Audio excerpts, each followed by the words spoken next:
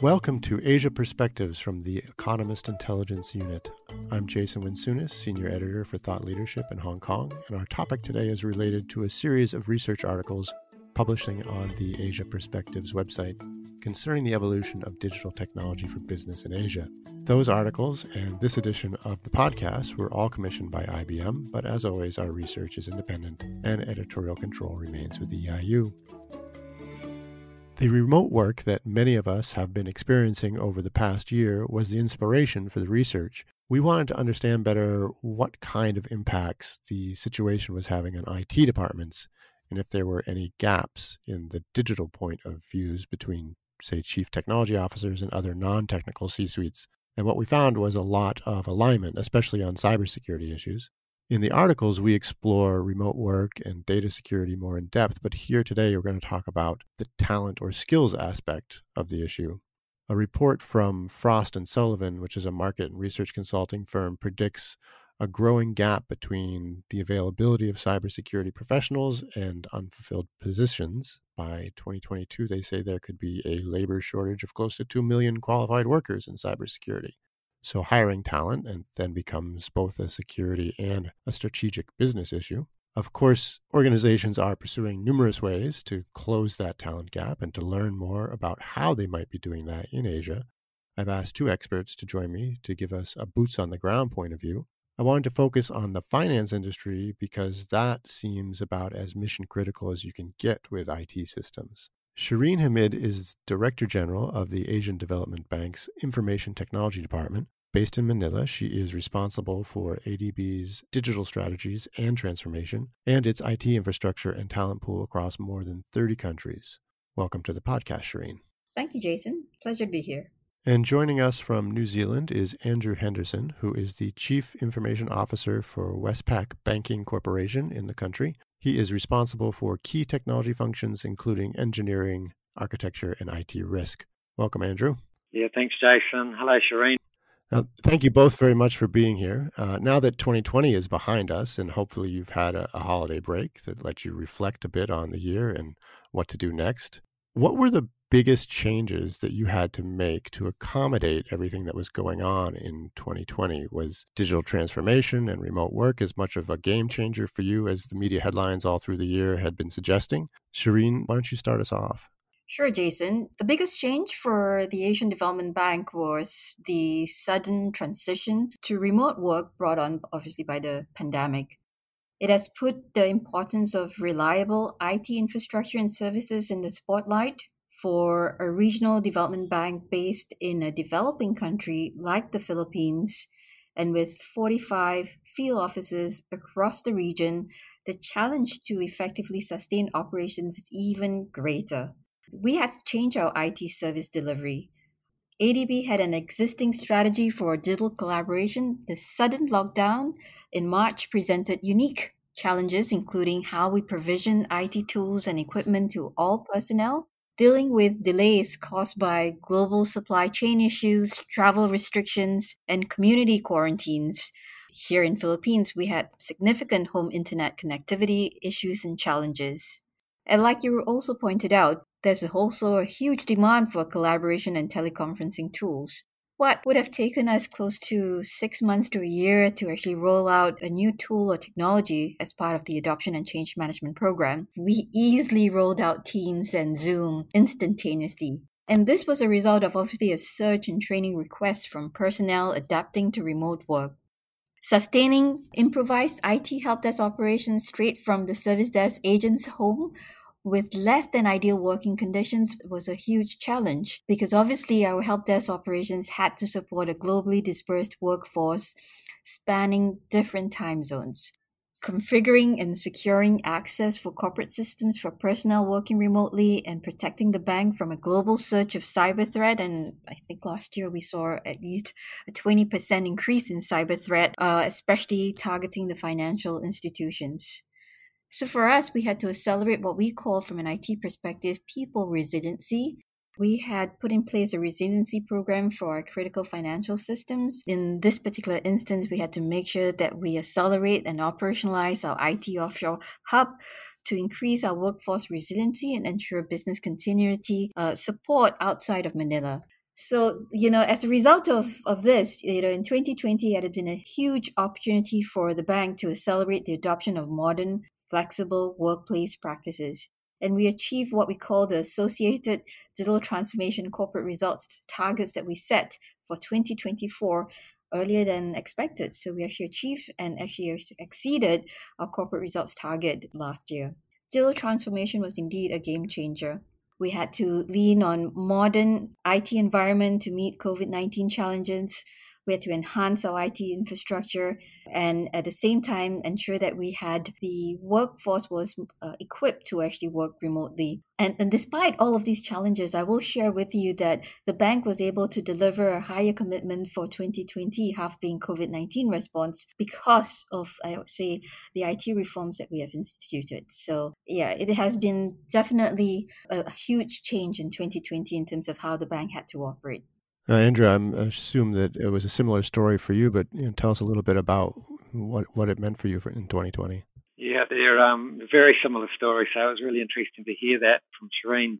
I guess for us in New Zealand, Westpac's actually the government's banker, so we pretty integral to the government's response to the pandemic in terms of support for vulnerable New Zealanders, and also just keeping the basic infrastructure of the country in terms of payments and things operating. But our primary responsibility early on was just to get our customers and our staff into a safe location. So we quite quickly went into a high alert level, which meant, we had to have staff working from home and we had to ensure that services were available for customers to interact with their financial sort of portfolios and things pretty reliably and obviously securely. So, our focus really went into those as well. I think in terms of game changing, we had most of the technology in place already, so we were quite fortunate there.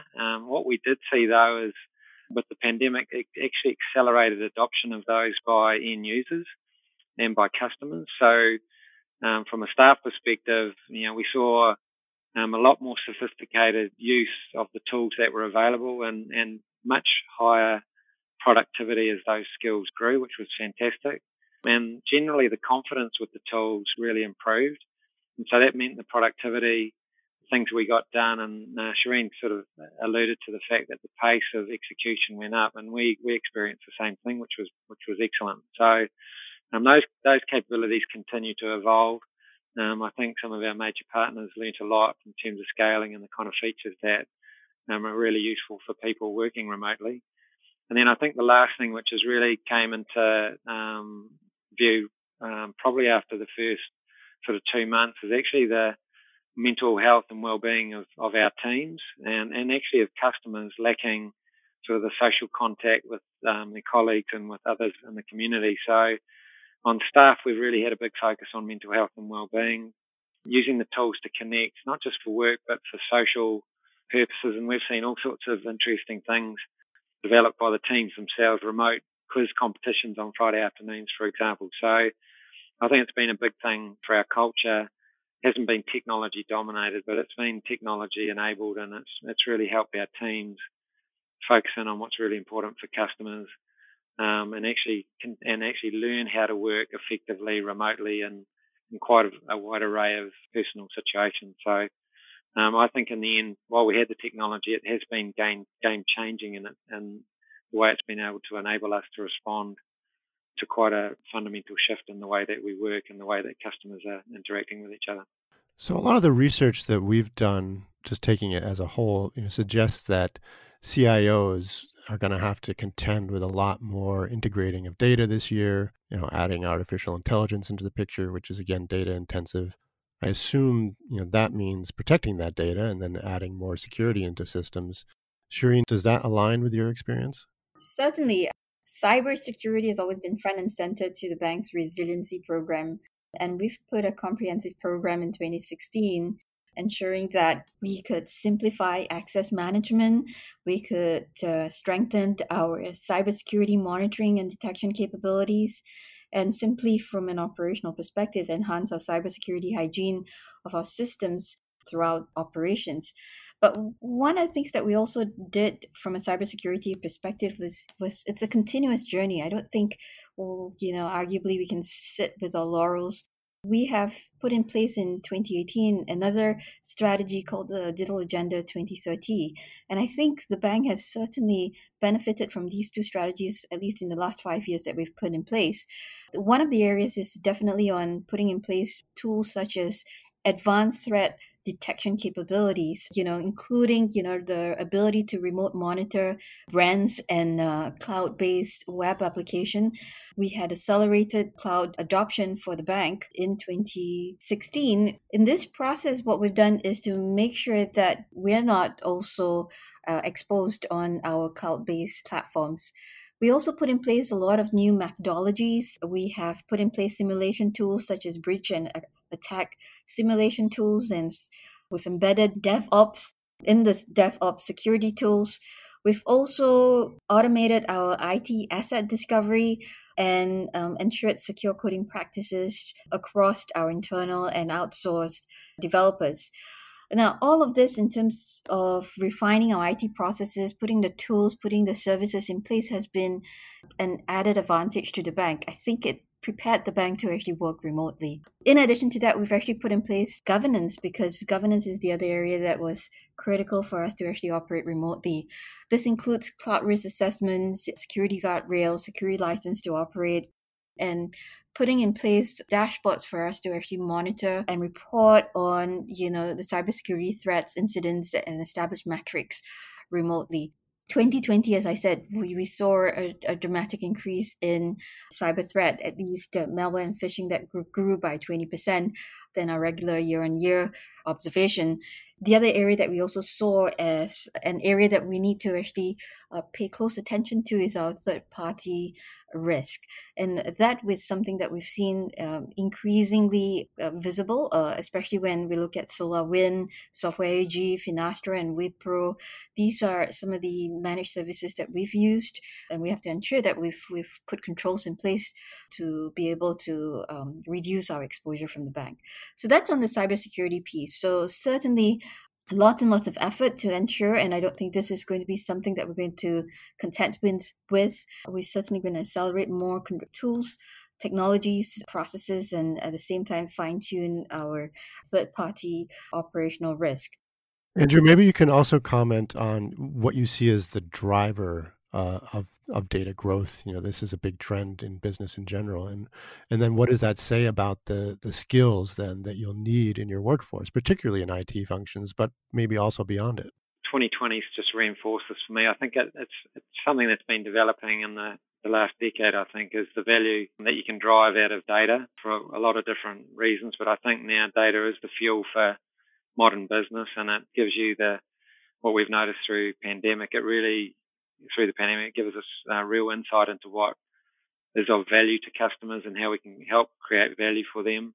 And so really the focus for us is about liberating the data that we have, improving the quality of it and making it available into the customer experiences that can benefit from that kind of insight. And so it is critical. So the driver of enhancing our data strategies and making that available really is the customer and what the customer needs to be getting great outcomes in their interactions with us as a financial institution. And so that really plays into a range of different things. So we see in IT and the ability to operate effectively and securely, being able to data drive that and to leverage data through automation gives us a much faster response time to detect and respond to incidents, both operationally and from a cyber perspective. Gives us better intel on the kind of resiliency challenges that you can run into as things start scaling up rapidly. And I think, with the response that we've needed to have with the pandemic, we've started to ask different questions, and that, whether it's from the regulator or from, business colleagues, or from customers directly, to be frank, they have to be answered in a way that is backed up by strong data. And so it meant that the kind of interaction with data has been very, very flexible, quite agile. So we've needed to be able to liberate that in a way that's just easily accessed by the business and by the operational team. So it's fuel for us, and so we have a big focus on ensuring the quality, the availability, reliability, and security of that is very, very, very important. And of course, the regulatory environment around data privacy and those sort of things we'll talk about later are actually critical, and it's just table stakes from a customer perspective. So I think the last thing I'd say though is, in terms of sort of skills and mindset around this, is that I think the next generation, or even today, the new generation of entrepreneurs are the ones that know how to really understand how to generate value from the data that we have. And I'd say quite a lot of our data would be stranded and really underutilized. And I think this is a significant skill that, particularly mature, sort of long-running businesses need to develop faster, is our ability to do things with data in service of customer outcomes. So, I only see this one growing and the capabilities available to us getting more and more sophisticated, whether it's AI or the tools for wrangling data and et cetera. All those things are maturing quite quickly, making it easier and easier for technologists, designers, and business entrepreneurs to generate value from data. Did you know that the average cost of a data breach globally is $3.86 million, mostly due to compromised credentials, misconfigurations in your cloud, and software integration issues? It's now time to simplify complexities in cybersecurity systems, introducing an open, connected security platform for your business to thrive in the space of cyber uncertainty. IBM Cloud Pak for Security. Learn more at ibm.com/security. So let's go a little bit deeper onto the skills aspect. How does cybersecurity play into the skills pictures? Like, what kind of experience or training do you think, best equips staff to get ahead of risks in 2021? And maybe talk a little bit more about what those risks might be. Shireen, if you want to take us maybe through some of your view across Asia, since you look at more than one market. Just in cybersecurity skills, what we see is a lot more automation and the need for DevOps and agile way of delivering and protecting the bank on the cybersecurity front.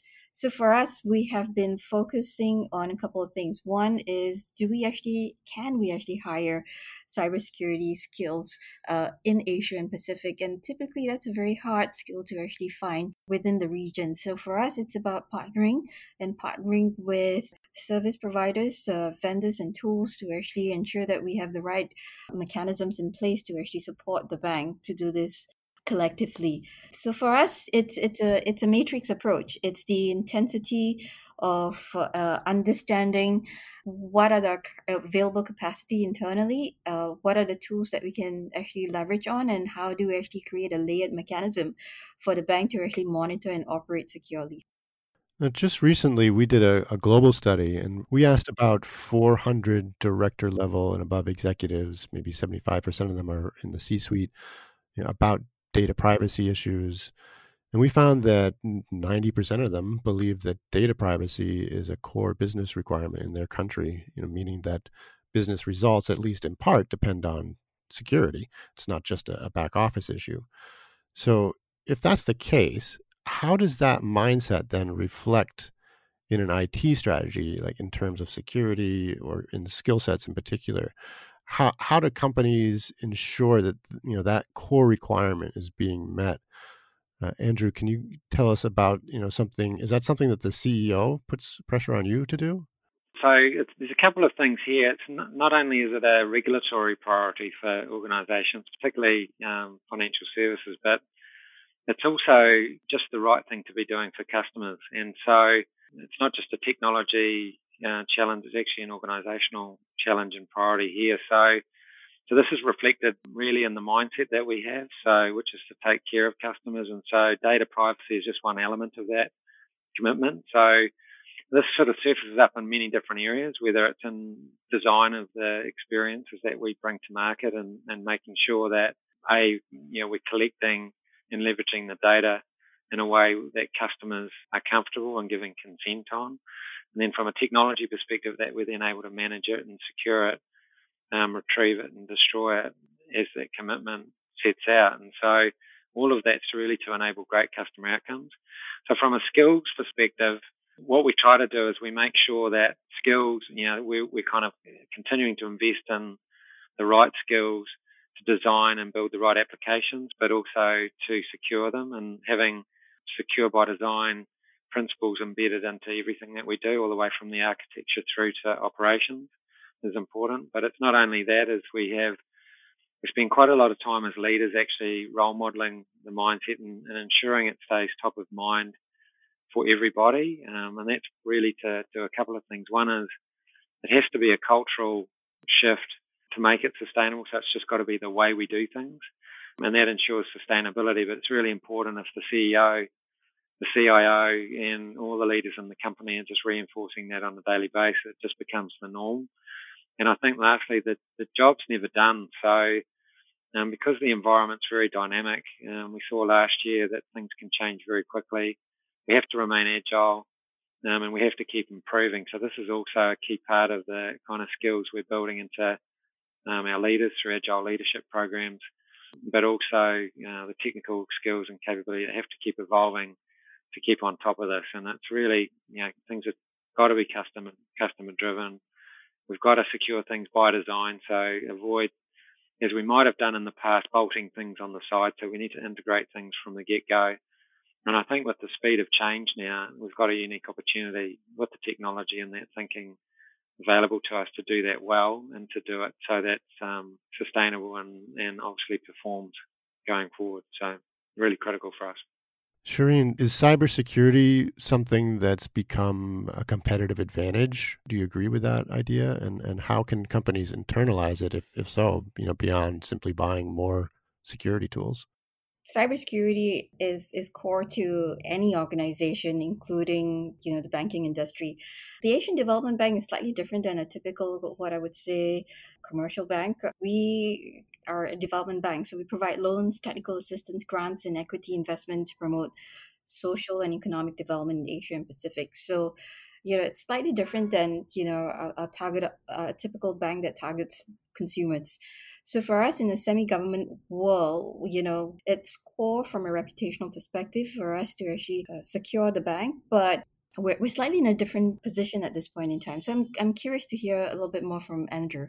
So I'm not sure I'd call it a competitive advantage. I mean, there's some things we just have to do very well, and it might be surprising to listeners to know that it's really the basics you've got to do very well. So you're securing your networks, your applications, ensuring your people are skilled.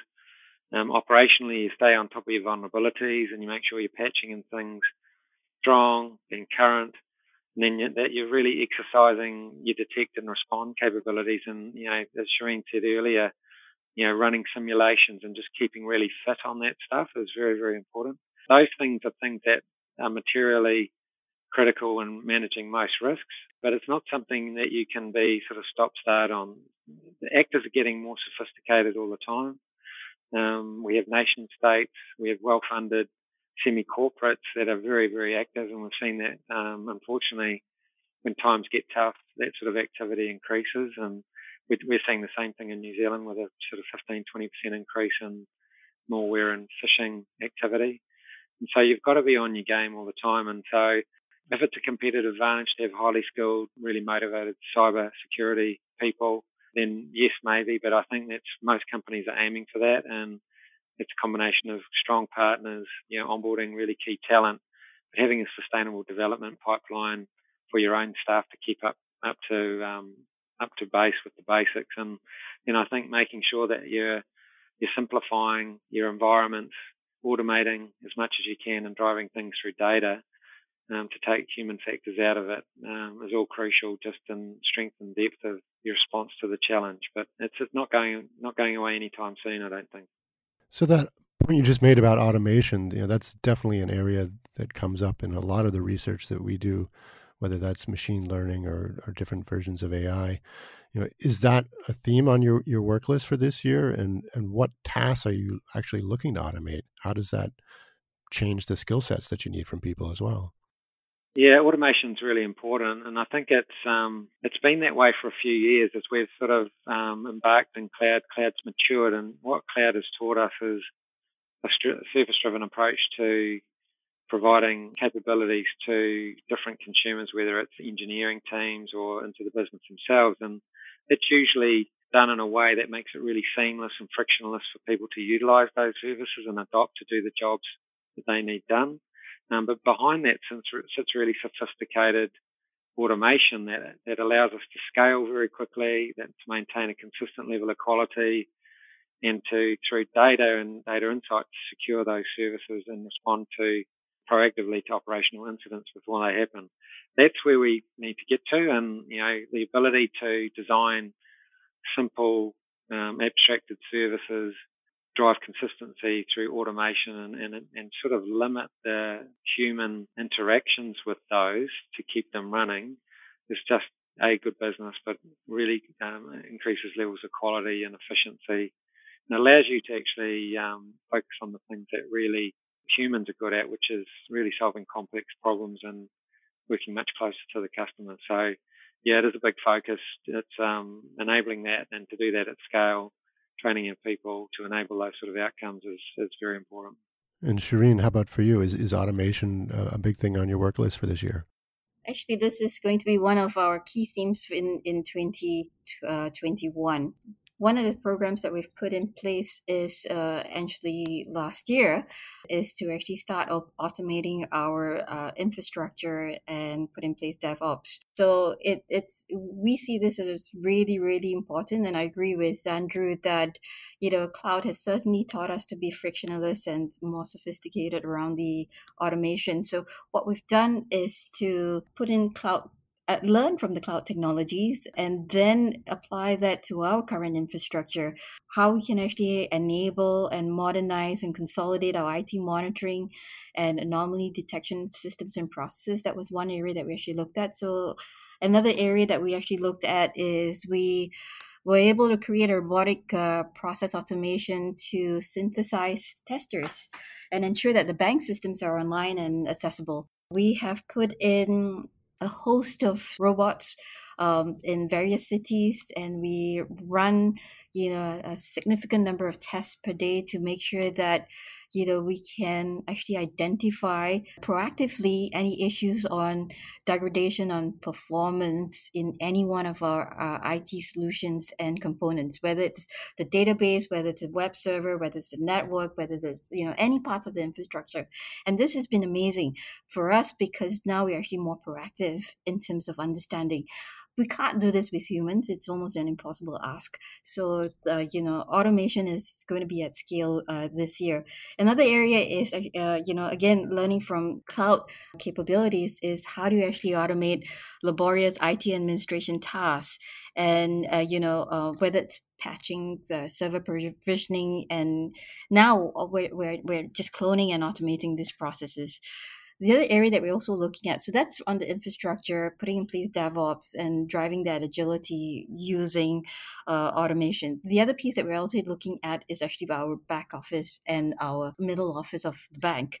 We're looking at implementing robotic process automation to support our knowledge workers, freeing them up from what we call, production to knowledge workers and the current labor-intensive work. So we're taking advantage of these advancements, especially in accounting and treasury, in HR and other back office operations, and automating this. So this is something that we are putting in place. We're actually trying to put in a process, the structure, and actually scale that across the bank this year. So for the last question that we're going to have time for, I want to zoom out to a higher level and ask about the C-suites that you interact with. And I'm thinking about your bosses, the CEO or the corporate boards. How do they think about this intersection between talent and technology? Do you find that they are more apt to focus on tools or on the people, the skills that they need? Yeah, it's a great question. I'd have to say here it's less about the tools. So the transformation that we're going through, it's really all about the people. The technology continues to evolve, but you need to build a strong team, skilled team. And we are in a war on talent. And so talent wants to work on really meaningful outcomes, have an impact with their skills. And so being able to attract new talent with new skills to a team, but at the same time have development pathways in place to help your own teams learn new skills and then contribute to that meaningful work is really, really important. And so for us, the tools are part of the environment that we would provide. We need that environment to be effective so that talent can really express themselves and have that positive impact. We've still got significant challenges to work through, I think, this year. But with those challenges come great opportunities to do some of the best work that you can do in your career. And so what we're seeing now is really strong engagement with the marketplace around talent. We've got a strong support from the C-suite here to onboard that talent and get that talent into that environment that I talked about so they can do their best work. So, I think it's exciting times. I think the last thing I'd say with the pandemic is that we're very, very lucky here in New Zealand where we've got an environment that at this stage is very close to normal. And so I came home after 20 years away working around the world just in October 19, so just in time.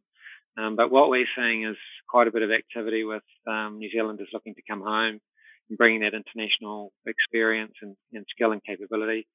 And so as a company, we're very active in those dialogues. And of course, with the agendas that we have now in technology that we've talked about today, it's pretty exciting work for everybody. So no, I think full recognition that it's all what's important is other people in the team and making sure that team levels up at a good pace. So very good, very important. Last year, the bank actually rolled out a culture transformation exercise. The bank has a strategy 2030 that it had established. And so this is a combination of making sure that the culture is fit for purpose to meet the strategy 2030. And I think to dovetail that, obviously, to harness the unity experience last year towards the mission of the bank. Since the bank is focused, primarily to drive development effectiveness in Asia and Pacific and eradicating poverty as much as we possibly can in the region, what we've seen is the bank actually coming together last year to actually support Asia and Pacific against COVID-19 pandemic, and so that's been a remarkable year. And I think what we want to do is take those experiences and see whether we can actually codify that further in as part of our culture transformation exercise. Now, to complement that, that's led from the top, right, from executive management. At the same time, what we're doing from an IT perspective is to complement that. And here, what we're doing is we're recognizing to actually accelerate the value and the impact of the bank using digital is to actually giving them the skill sets and the know-how in terms of how to actually leverage technology to its fullest. So from the bank's perspective, what we're actually unveiling this year is the Digital Fitness program that focuses on building digital knowledge and culture rather than just simply building skills or traditional training. So this year is going to be an exciting program that we're going to put in place. This is part of our digital transformation program that we've implemented. We put in a sandbox program in mid-2019. And the idea behind that is to allow the bank to actually pilot in a safe, secure area. And then the idea this year is to be able to scale some of these capabilities in technology. So last year, we actually implemented a number of what we call robotic process automations, bots, cognitive search capabilities, and allow our stakeholders to actually experiment on these capabilities. And now that they actually see the fruits of the labor driving more efficiency and effectiveness, especially the complexity of working remotely, it's becoming, for us, is how do we actually help the bank to actually mainstream some of these capabilities to actually allow the bank to continue to be agile in its response. In our case, unlike New Zealand, we don't have that luxury. We've been on working remotely since March of last year. Only less than 5% of the bank. So we're still in stage 2 reporting to work. So, about 80 staff compared to our 6,000 workforce at this point in time. And, half of our, or close to half of our offices that are in our remote sites are still working remotely. So for us, leveraging on technology is going to be certainly core and central to the bank, making sure that from a cybersecurity perspective, we have the ability to actually equip the staff to actually recognize what is phishing, what is malware, and protecting them from this phishing and malware is going to be also something that we are going to ensure we continue extensively on these areas. So it's really from the top in terms of the intersection of not only the technology. We've had 2 digital strategies that we've rolled out in 5 years, and we're continuing to obviously expand on the technology front. But in terms of which area are we going to focus on, tools or skills, I think it's a combination of tools, people, and I must say it's also processes. So it's going to be an exciting year this year for us. Well, thank you. We're going to have to leave it there. We've used up our time, but I'm very glad you could join us today. Thank you, Shireen. Thank you very much, Jason. And thank you, Andrew. Thanks, Jason. And thank you as well to our listeners for spending the half hour with us. Today's conversation was commissioned by IBM. Please check the show notes for links to the other articles I mentioned at the top of this half hour. Or again, visit perspectives.eiu.com and search remote work or data security to learn more.